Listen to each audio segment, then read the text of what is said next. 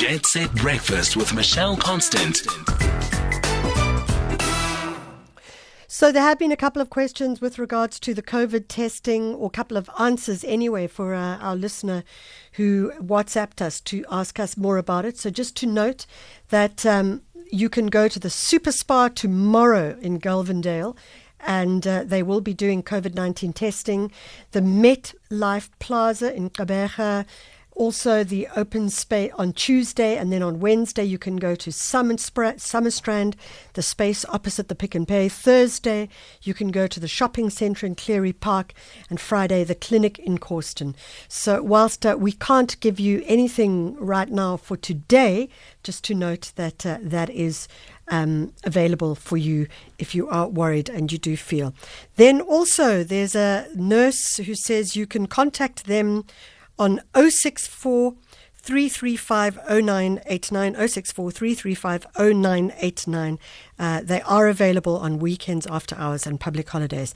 And that's for our listener who was asking, please, for information about COVID testing in the Eastern Cape, in Gqeberha, Port Elizabeth. We're going to a story that I think is absolutely fascinating, given that it talks to science, it talks to the future, it talks to the environment. In fact, it talks to economics and politics as well. The news is that Pandora, which is one of the world's largest jewelry makers, is no longer going to use mined diamonds. They're going to move their diamonds into the lab, making diamonds in the lab, no longer mining it because it's considered unethical. And it's a very different way of thinking about purpose in an organization. On the line, we've got TWOMEY-MADSEN. She's the Vice President of Corporate Communications and Sustainability at the at Pandora, and we're calling him in Copenhagen. Mads, thanks so much for joining us. Hi, Michelle. Thank you for inviting us. Geez, you know, when I read the story, Mads, I was like, okay, this is interesting because it talks to the question of value on a whole load of levels. Tell us why Pandora has made this decision to no longer mine the raw material, but rather go into lab-made diamonds. So this is actually mostly a matter of what we're doing, less about what we're not doing. So what has happened over the past years is that innovation, technology, as you said, has made it possible to grow diamonds in a lab, and the cost of doing that has come down quite a lot. And so at the same time, the interest has grown. So we see among consumers that there's a growing interest for diamonds created in this way. And we have to remember they are identical to diamonds from a mine. They are created in a different way. And so our business, our brand is all about bringing affordable jewelry to many people.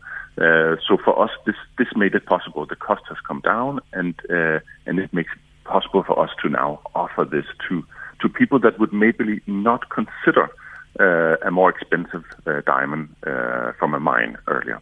So it's a lot about creating a new or wider audience for using diamond jewelry. So, you know, Mads, how does one make a diamond in the? I mean, diamonds are made out of carbon. So how does a lab-made diamond work? Yes. So you start out basically. It's in a lab in a plasma reactor, and you place a tiny piece of diamond seed, and then by having some high temperature, low pressure, you add layer after layer to this seed by using gases that are very rich on carbon. So you can imagine a gas that lets a layer upon layer of carbon crystallize. And that will take about 2 weeks. Then after that, the process of cutting it and polishing is totally the same as we know from mines, from diamonds that come out of a mine. So that is exactly the same, but they are born in two different ways, basically. So I understand that not only are you choosing to go for lab-made diamonds, but you're also going to focus on renewable materials, so as in gold and silver. Just explain that to us as well. Yes, so that's correct. So we use a lot of silver, a lot of gold, mostly silver, And as a company, we set out to reduce the climate footprint. And when you then look at these metals and see how can we do it in the best possible way, the CO2 emissions from recycled metals is lower. And so this is one way of lowering our impact on climate. So we decided that in 2025, we will have shifted all of the silver and gold that we're using. We will have shifted that to be recycled, coming from recycled sources. Now, the beauty of this, of course, is that silver is silver and gold is gold. So there's no difference in the actual jewelry. It is all about how we get to that metal in a way that is best for the climate.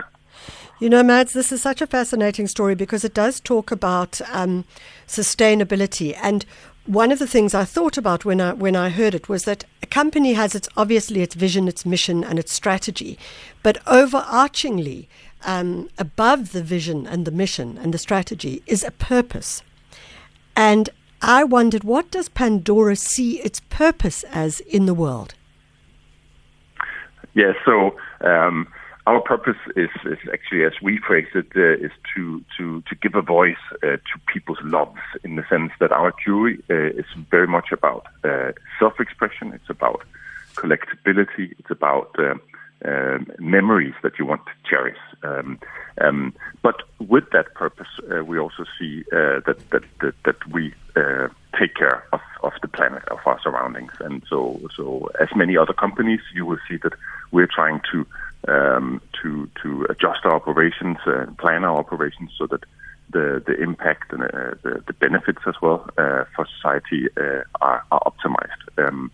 And that's an important driver. It's a very important direction setter in our business.